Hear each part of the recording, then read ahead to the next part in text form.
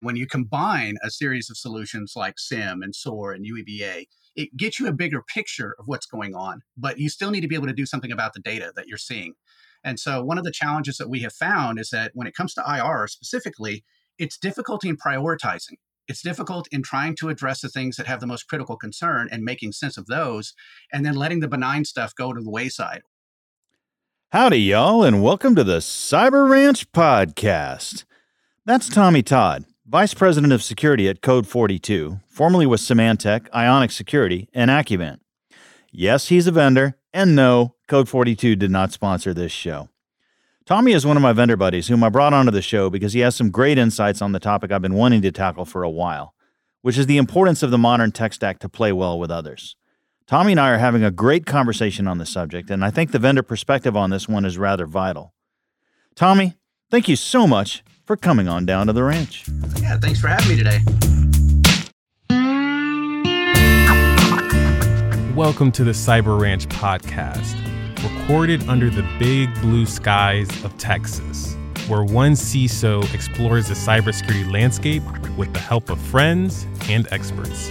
Here's your host, Alan Alford. All right, so why don't you tell us a little bit about your background in cyber and a little bit about your day job? Sure. Yeah. So I've got a little over 20 years of experience in cybersecurity, primarily focused on the data privacy and data protection concern, both for consumers and for corporations. So I do a little bit of both as far as, public speaking engagements, really helping organizations try to solve their data protection challenges. As the VP of Security here at Code 42, I serve as a representative of our Insider Risk Investigation team, and I report directly to our CISO. For those of you who don't know, Code 42 is a leading solution provider for insider risk management. And we do help organizations with their data protection and concerns around insider risk. As far as what I do on the day-to-day, I work with our sales organization, our marketing group.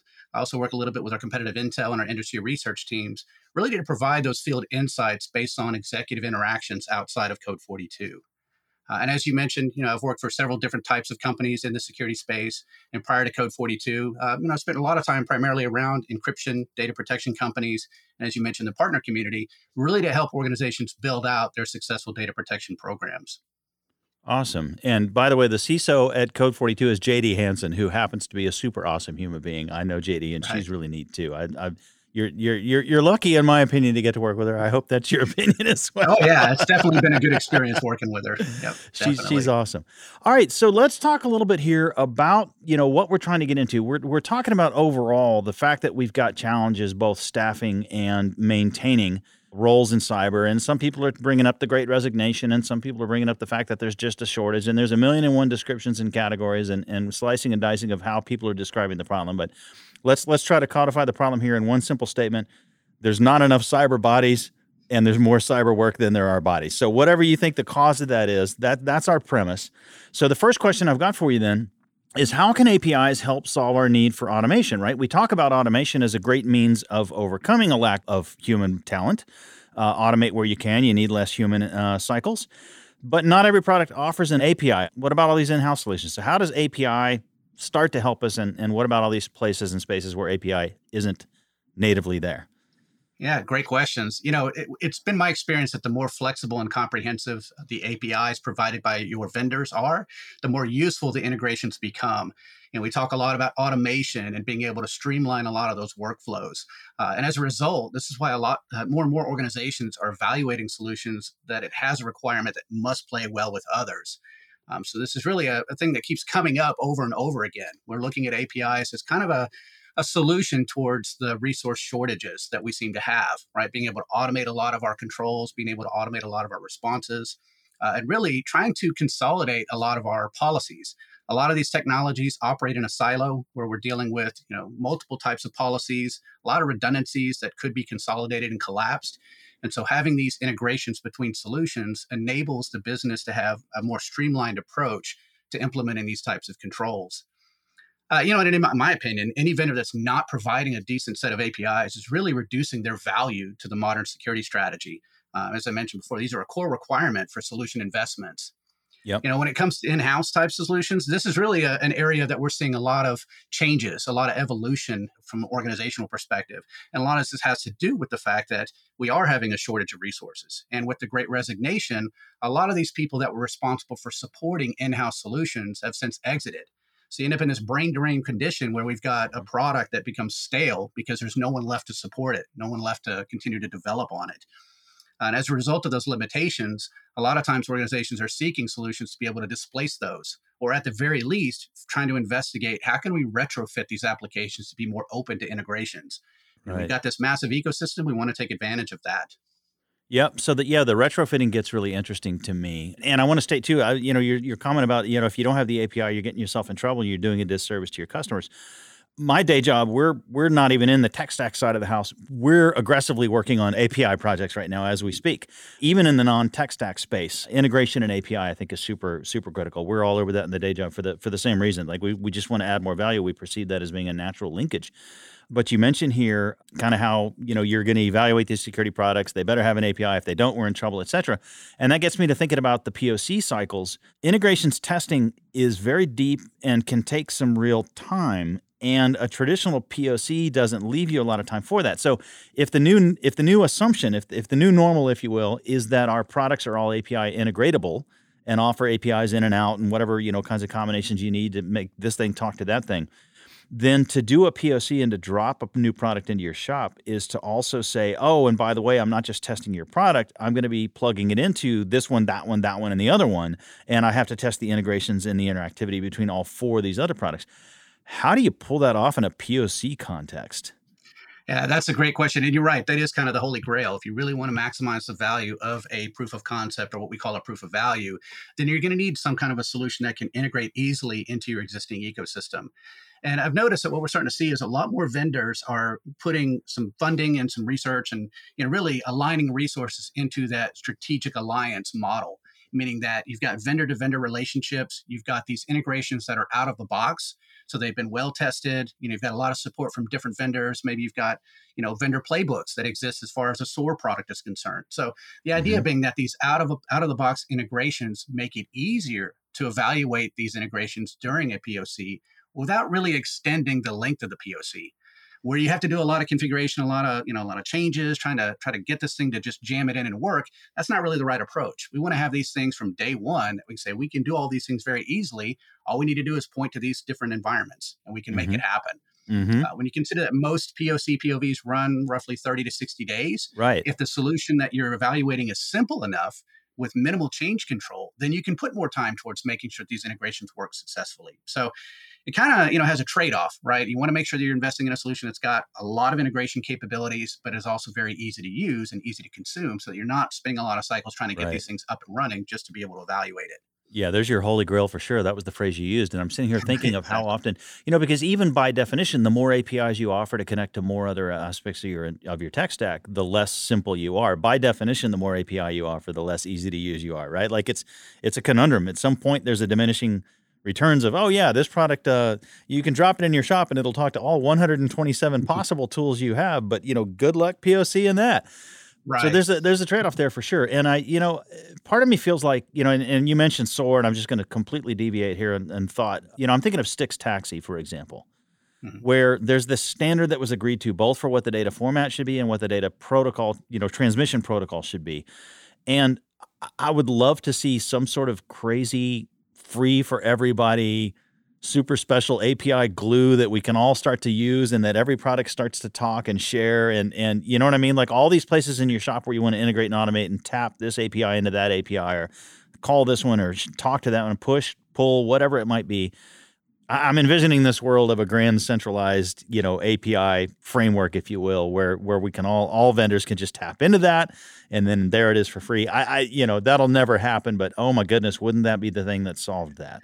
You're right. It'll never be free, but we do see more and more vendors collaborating like that. I know prior to coming to Code 42, when I worked at Symantec, we had this idea and this concept of, look, we're a great intelligence type service. We've got more product out there that can actually collect a bunch of data from all these different endpoints. Why can't other vendors take advantage of that? Right? Let's all get better together as a cybersecurity space rather than trying to be siloed as a vendor saying, no, we're only going to do it our way or the highway. and not really take advantage of other capabilities of technology that might be more mature has available. So I totally Right. agree with you. I think that, that vendor to vendor relationship is critical when it comes to investigating. Like if I were an organization looking at a new product, I'd look for like how long you've been in the space, what kind of maturity do you have, who do you work with? We Yeah. might have Who do made you work with? millions of Yeah. dollars worth of investments. We want to take advantage of that by bringing in your solution. So Right. these are all definitely good questions. Yeah. At the day job, what we're trying to do is basically develop a very neutral API foundation, and then one by one begin plugging into other entities and trying to, you know what I mean? Like that's the approach Exactly. we're taking. That the first code we wrote was that generic pipeline, if you will, and now we're coding the bits that travel through it on a per other company basis. Kind of, that's kind of the approach at the day job. We'll see how well it pans out. I'm banking on that strategy. So leaving POC now and getting into the actual purchase, one of the things I've been seeing is a lot of companies are really starting to rationalize their tech stack. They're starting to reduce solutions down. And I think you even had a formula in your mind of, take X products and see if you can reduce it to Y products. What's your golden formula, and how does that tie into this, again, this lack of human cycles and, the desire to automate more? If we're reducing, are we actually improving automation? What's your whole take on the tech stack rationalization as it fits this whole narrative? Yeah, another great question, right? And it's been my experience that as a result of remote work, the great resignation, we're dealing with, shrinking security resources. As I like to think, we had a negative 3% growth rate in cybersecurity before the pandemic, and that's only been, even worse now that we are in the middle of the pandemic. So the shrinking of security resources and budgets has forced organizations to try to figure out a way to collapse and consolidate their security stack. And what we've started to notice is that it used to be a one-to-one strategy. If I was displacing a particular product with another, it was kind of a one-to-one replacement. What we're actually finding now is it's more of a 2 to 3 to 1 replacement. So we're actually seeing 2 to 3 products being wiped out on behalf of a single installation or single investment.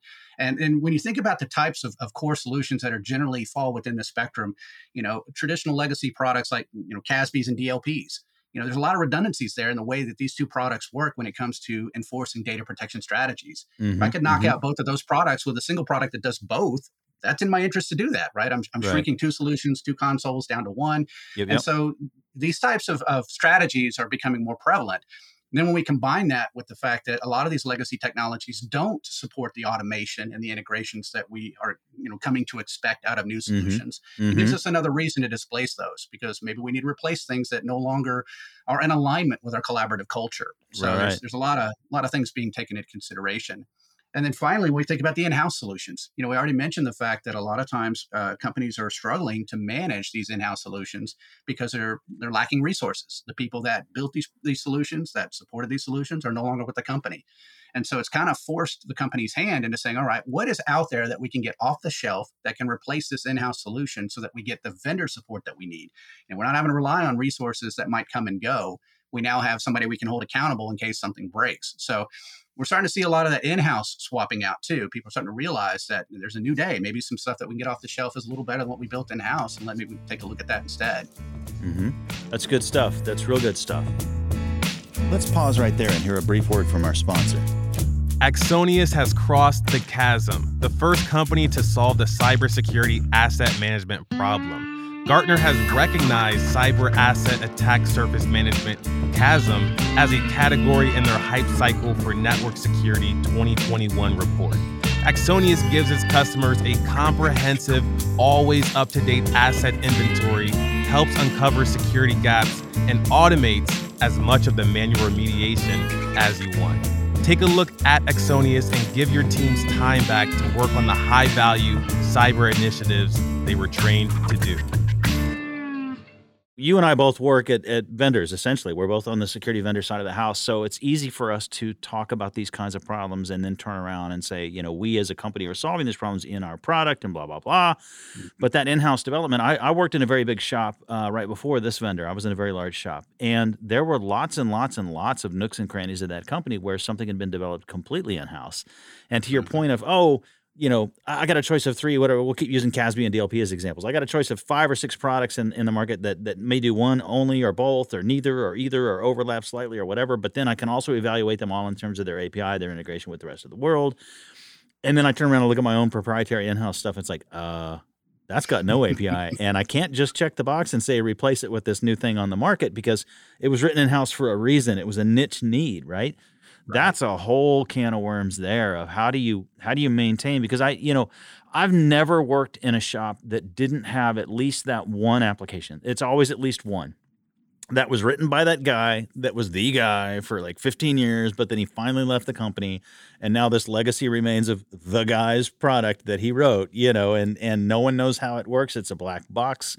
As long as the server stays up and running, everything seems to be okay, but everyone's like, what happens if it goes down one day? We don't know. That scenario, you're never going to have a clean API for that. And you have to get into wrappers and all kinds of shenanigans there that just, that's a whole nother conversation for another show, is how do you wrap? Right? How do you wrap API around legacy, around, vendor you like for all reasons, but API, code you wrote in-house, whatever it might be? That's probably a topic for a whole nother show.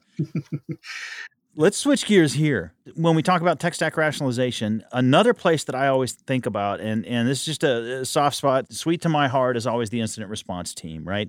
Those guys are in the corner, just like GRC. Even GRC is seeing automation. GRC is seeing integration. GRC is seeing API. Like, that used to be the group we thought of as being neglected when tech stack conversations came along. GRC is actually doing okay now. But incident response, boy golly, if you look at anything beyond SOAR, if you look beyond, like I had a guest on my show a while back, and we were talking about how far can you push SOAR in terms of benefiting incident response. And I know his answer, but I'm curious to hear yours, because this isn't a topic I'm going to hammer on with every guest I can. How do we automate incident response? What's lacking? How do you integrate it better with the tech stack? How do you solve that lack of human cycles problem on the IR side of the house? And that is another one of those holy grail questions, right? It's how do we get to that utopian state of, reducing the burden of the security resource that has to go out and do the investigations and try to figure out and make sense of all this noise that our environment creates. And when you combine a series of solutions like SIM and SOAR and UEBA, it gets you a bigger picture of what's going on, but you still need to be able to do something about the data that you're seeing. Mm-hmm. And so one of the challenges that we have found is that when it comes to IR specifically, it's difficulty in prioritizing. It's difficult in trying to address the things that have the most critical concern and making sense of those, and then letting the benign stuff go to the wayside, or at least handling that in a more automated fashion so that your human element can actually focus on things that truly matter in the organization. And we see this time and again, and with different degrees of incident response. There's different ways you can perceive it, right? There's maybe I'm dealing with a firewall situation or an IPS or an IDS situation, or maybe even insider risk. A number of different ways that incidents can be created in the environment. Being able to prioritize what matters most so that I can address those quickly is crucial. Now, when we talk about automation and how do we address some of the non-egregious things that we see in the environment, just give you some anecdotal evidence of ways that automation can help with some of these. When we think about a response and what that typically looks like, it doesn't always have to be a technical response. Mm-hmm. When we think about the non-egregious type activities that we typically see from our end users, they might be making mistakes. We're all human beings. We're dealing with tool consumption at an accelerated rate where we're being exposed to cloud-related tools. We're getting new devices. We're being told different things. We're working from home. We're going to make mistakes that are going to trigger alarms and create incidents in the organization. Yep. So being able to automate the way you respond in a non-technical way through something like a micro-training could be the response that's necessary. But triggering that in an automated way is the challenge. And I just kind of walk you through what that would typically look like. An incident's created in a platform. It generates an education response. It communicates the intent to the end user. Hey, we saw what you did. Here's why it's bad. Here's what you need to do to improve your behavior. And then, they get trained in the moment. And I'm not saying that this particular concept can be applied to every single incident that occurs, right? You can't really do that with a firewall incident. But when you consider the bulk of the things that we try to address are surrounding the data concern, this is probably a good way to look at it. And so the idea being that from a security practitioner perspective, the value that this brings for me is the fact that as part of this micro-training aspect, I get the attestations that I need to say you've been trained, you've agreed to the training. Now, if you continue to be a repeat offender, now I can ratchet up my response. Right. But it eliminates about 84% of an analyst's workload when you automate just the simplest of things so that you can free that person up to focus on things that truly matter, really the things that require investigating. I like that. And I love the fact that your insider threat model is presuming non-hostile insider threat, right? That's such a refreshing take. So many folks in the insider threat space go straight to malicious insider. Yeah. And what you're saying is, hey, this could quite possibly be accident. And I would argue the vast majority of insider threats are in fact accidental. It's somebody doesn't realize they're doing the bad thing, and here you are saying, nope, pop up, training, here's your moment, and you're coaching and walking them through. That's a great response. I've seen SOAR 2 used in other similar contexts for incident response comes in, and let's say it's something a little more tech stack. Let's say it's more of a malware than a insider threat. You could capture the evidence and upload it to VirusTotal. Right. You could send an email and trigger somebody else on the such and such team to go look at the such and such product. Like that next level API. What I want to see is that mythical engine I envisioned of the API that glues this all together. Wouldn't it be cool if SOAR was sort of that and actually spoke to the tech stack and could push the buttons and pull the triggers? And I used to work at another vendor. I was a CISO at a security vendor that specialized in taking SIEM and UABA, and instead of applying it to the SOC, applied it directly to the tech stack to flip controls, right? Yep. That was their whole principle and their whole paradigm. And I thought the vision was sound. I thought they were heading the right place. And I think that ties into this conversation, but it needs to be bigger than all that, right? To your point, it's got to incorporate microlearnings. It's got to incorporate tech stack. It's got to incorporate even what I mentioned earlier, GRC. Like we need this automated glue everywhere. I'm excited to see you guys are working on that. And if you think about SOAR in and of itself, it's designed to be an orchestrated solution, meaning the whole idea is to orchestrate the response. Right. So to your point, there's a strategy we like to call the contain, resolve, educate response. And containment is just that. If an incident is created, we want to contain the hemorrhaging. We want to stop it from happening, or at least put the brakes on it until we can investigate. So leveraging a technical control through a SOAR to maybe, leverage your EDR to shut off the network capabilities and turn down the, device control and application control so that we put the brakes on that end user. Yep. And then that gives your security team some breathing room to understand what happened, right? Was this really egregious? Is it not? Is it just a mistake? Was this maybe an education opportunity? But being able to trigger that response automatically through an incident that gets generated is the first step in getting us halfway there, because we're pumping the brakes. Yep. And the idea being, and I like to use this anecdote because it really resonates from the human experience. If you're driving down the highway and you see a cop sitting on the side of the road, you're going to hit the brakes. It's a behavior change, right? Even if there's not a cop sitting in the car, you're still going to hit the brakes. It's a human condition. So if you, educate your users and make them aware of this type of security response, hopefully they're going to use judgment, which will reduce your risk over time on its own without relying on these technical controls. So there's a side benefit to having this kind of capability. I like that. I like that a lot. All right, so cool. So you and I are heading down the same path with SOAR, sort of this mothership API paradigm. SOAR could be the core of that. We're both in agreement there. We've got microlearnings for the humans. We've already talked about some GRC type integrations with my day job. We've talked about tech stack integrations with your day job. We're looking good there. So let's step back from all that a little bit and talk about other general automation tips to take the load off the team. Like we've talked about API quite a bit here. Stepping back, what other kinds of automations might be there to take a load off the team in terms of responses, scheduling, program management? Like I'm thinking of all the other facets of the team where, again, automation has not historically been the solution, right? Like how do you automate project management? I don't know, but maybe you've got a great idea. Yeah, it really does come down to that automation of workflows and being able to institute these in a variety of different ways. From a security perspective, some of the biggest challenges we have are onboarding and offboarding. Bringing new people into the organization, getting them trained up so that they know what they're doing and they're not going to make a lot of mistakes. And then offboarding, making sure that they're not taking anything when they leave or doing something nefarious as part of their exit strategy. So being able to automate a lot of these workflows, what it does for you is it kind of helps you with the communication path. Because too oftentimes I see, security doesn't talk to HR, or security doesn't talk to legal, or security doesn't talk to the GRC team.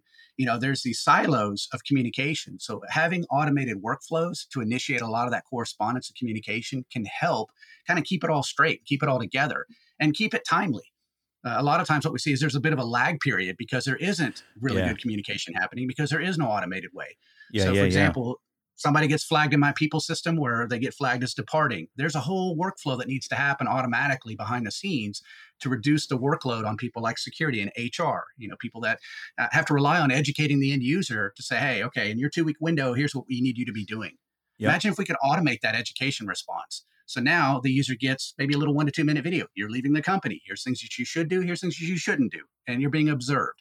Takes that burden away from the security professional to have to do that manually.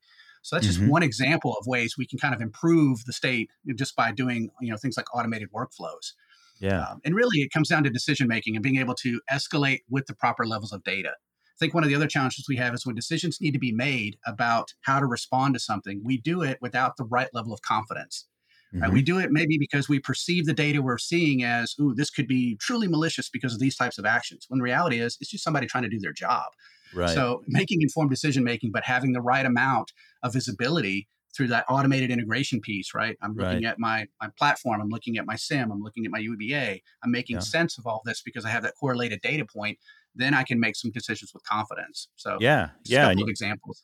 Yeah, I like that. And you talk about the integrations with HR as well. And I'm picturing that again, identity and access management being sort of at the core of all things. Like this is just my new operating theory that identity and access management is actually secretly our most important security tool. That we all have all these solutions and all these vendors are out there and all of us practitioners are out there. I'm both. You'll hear me say we when I'm talking about vendors or practitioners, but we have all these solutions and all these tools we think of as true pure play security tools. And that identity at the heart of it, knowing in the first place when, Fred just entered the company, Jane just exited the company, Sally just got a new pay raise, Sanjay is now in another department, all those triggered events, promotions and all that stuff, like it becomes so critical that all that stuff is there. I totally agree. And one final point on the MFA piece, a lot of the breaches we're seeing recently are because somebody's account wasn't properly deprovisioned. Yes. The person left the company 3 or 4 weeks ago and he still has access to the environment. It's like, right. That offboarding process is so critical and it needs to be automated so that we don't miss something. But anyway, I just like to accent that point about MFA because I think that's a good one. Yeah, no. Fair call out for sure. So, all right. So we've talked about automation. We've talked about API. We've talked about integration. We've talked about rationalization. We've covered a lot of these topics. And at the end of the day, it was all, as we stated at the beginning, to address this notion of we don't have enough human cycles. How can we step up our game to offset the human cycles in these automated ways? So here's the challenging question. Here's the $1 million question at the end of it. How do we actually characterize the ROI on all this integration, automation, API, et cetera? How do we go upstairs and prove, hey, listen, I spent a whole bunch of money on these cool new toys, but hear me out.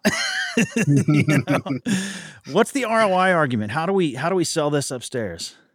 Yeah, and in my opinion, the ROI can be measured in a number of different ways, right? When you start talking about integrated investments where you're taking advantage of the power of multiple vendors, one solution might be good, but you're making it great by actually having, taking advantage of some of the other solutions that are out there. So that, the idea of consolidating, collapsing, getting more value out of your solution, right? Making your money go further because now you have a more powerful capability in your environment that you didn't have before. It's a great way to measure, how are we going to have this return on investment? Well, that's one good way to look at it. The other way is think about the efficiency and the efficacy gains that you get out of that integrated and automated approach. You're reducing the resource requirements while strengthening the security organization's capabilities. So instead of having 6 FTEs, I might only need 2 because I've automated a lot of what would normally take 6 FTEs to run. We see this time and again where automation becomes the core factor in determining how many full-time employees am I going to need to manage this. And it's not that we're trying to work people out of a job. It's that we can't find good people. The workforce is tight right now. So we're having to do more with less. So if you can say, I am able to kind of sacrifice these 6 salaries because we're gaining so much efficiency out of these integrated solutions, that's another good number that we can use to justify these investments. On the more tactical level, when you think about the bilateral value between solutions, right? Each solution should be complementary. We talked a little bit about this before, about how vendors are starting to open up their ideas a little bit and saying, you know what, I need to work with these other 10 major vendors out there. I need to be a player in this space in order for us to all get value, which basically means I have to have technology that can talk to each other. Right. If I'm not buying technology that has that capability, then why am I buying it? I'm just buying another silo and I'm actually spending more money than I could have if I went the other way. So these are just a number of ways we can kind of look at that ROI approach when it comes to investing in solutions. And I'm reminded of another friend of mine, another practitioner, CISO. I can't remember who the heck this was, shared this one with me, but we were talking about headcount and trying to justify headcount and budget. And you always go upstairs and say, I need a full-time person in Arkansas, or I need a full-time person for this and that and the other. And how oftentimes that argument falls flat. You don't get the headcount you want, et cetera. And his approach was, no, break it all up by functions. Right. You don't say, I need an FTE. You say, I need about 10 hours a week on identity and access management. And I need about 20 hours a week on CASB. And I need about, fill in the blank with your functionalities. Right. And don't even call it CASB and don't even call it identity and access management. Get into what it is behind the scenes. What does CASB do for us? Don't call it the tech stack tool, CASB. What are we doing? Protecting access into and out of the cloud. Okay. And you list these functions, and then you go and ask for your headcount based on the functions. And so you can very quickly justify and explain upstairs as you're charting your headcount. And you can say, hey, I told you I needed these 7 functions. That ends up being 3.5 heads. You guys are only saying I can hire 2 heads. So look at all the functions that don't get done. Like, period, end of discussion. You're picking and choosing what you value in terms of the functions the organization cares about. And that helps with your argument for headcount. I'm now picturing overlaying the entire tech stack on that exact same paradigm. Yep. And mashing it up into one giant spreadsheet and saying, protecting insider threat equals, it's only X hours a week of this human, but that's because it's X thousands of dollars for this tool. Identity and access management, X hours of human, X thousands of dollars for tool, et cetera, and go through your functionality, controlling access into and out of cloud, and suddenly you're buying tools that are filling functions as people would fill functions, and you kind of take both of those and take that upstairs as a collective argument. I think that would really tie into everything you just said, and tidy that up into one package for the CISOs to hopefully get the funding they need. You know, and I think every vendor listening out there has probably been asked the question about their product: how many FTEs is it going to take to run this? Right. And invariably the answer is always, it depends, because depending on your maturity, depending on your vision of automation and integration, all of those things matter in answering that question. And it's very difficult to do so unless you truly understand what you're actually asking for. I used the anecdote earlier, 84% of an analyst's time is spent on what amounts to non-egregious activities, right? Just the manual interaction. If you automate that, we've actually seen figures saying that it went from an 84%, I got my guy completely wrapped around the axle on this stuff, down to 2% of his workload focuses on that anymore, because we've automated a lot of that stuff out of the equation. So it really depends on, how much automation do you want? How much do you want to reduce the burden of your security team? And in my opinion, that's a better use of your skill sets anyway. You're bringing a highly seasoned, highly professional security practitioner to bear. You don't want them wasting their time looking for mistakes. You want to automate all that, let them focus on the things that really matter. So it's, it really comes down to, again, that depends. But I really put a lot of emphasis on that automation to get you there, right? I like it. Well, we're getting to the end of the show here. I got one question I ask every guest. Tommy Todd, Vice President of Security at Code 42. What is something you have learned outside of cybersecurity that has helped you in cybersecurity?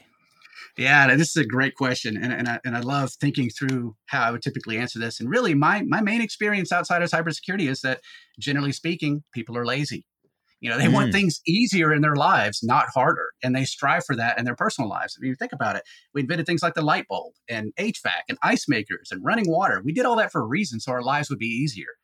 Now, how I apply that to cybersecurity is that for some reason, however, we expect cybersecurity to be hard and complex. When the reality is, it doesn't have to be. Right? For some reason, we make it very hard on ourselves. And it doesn't have to be that way. Right? And this is why we put a lot of focus on streamlining and automating the security experience. And as a result, we reduce the complexities and we gain those efficiencies that make our jobs easier. And that's the world I want to live in, right? I want my life to be easier, even in my workplace, not harder. So that's kind of one of the things that I learned coming into cyber is that, you just got to remember humans are lazy and they're looking for the easy button. And we need to make sure that we're supplying them a solution that meets that criteria in some cases. So I love it, man. All right. Well, thank you so much for coming on down to the ranch. Thank you, listeners. Y'all be good now.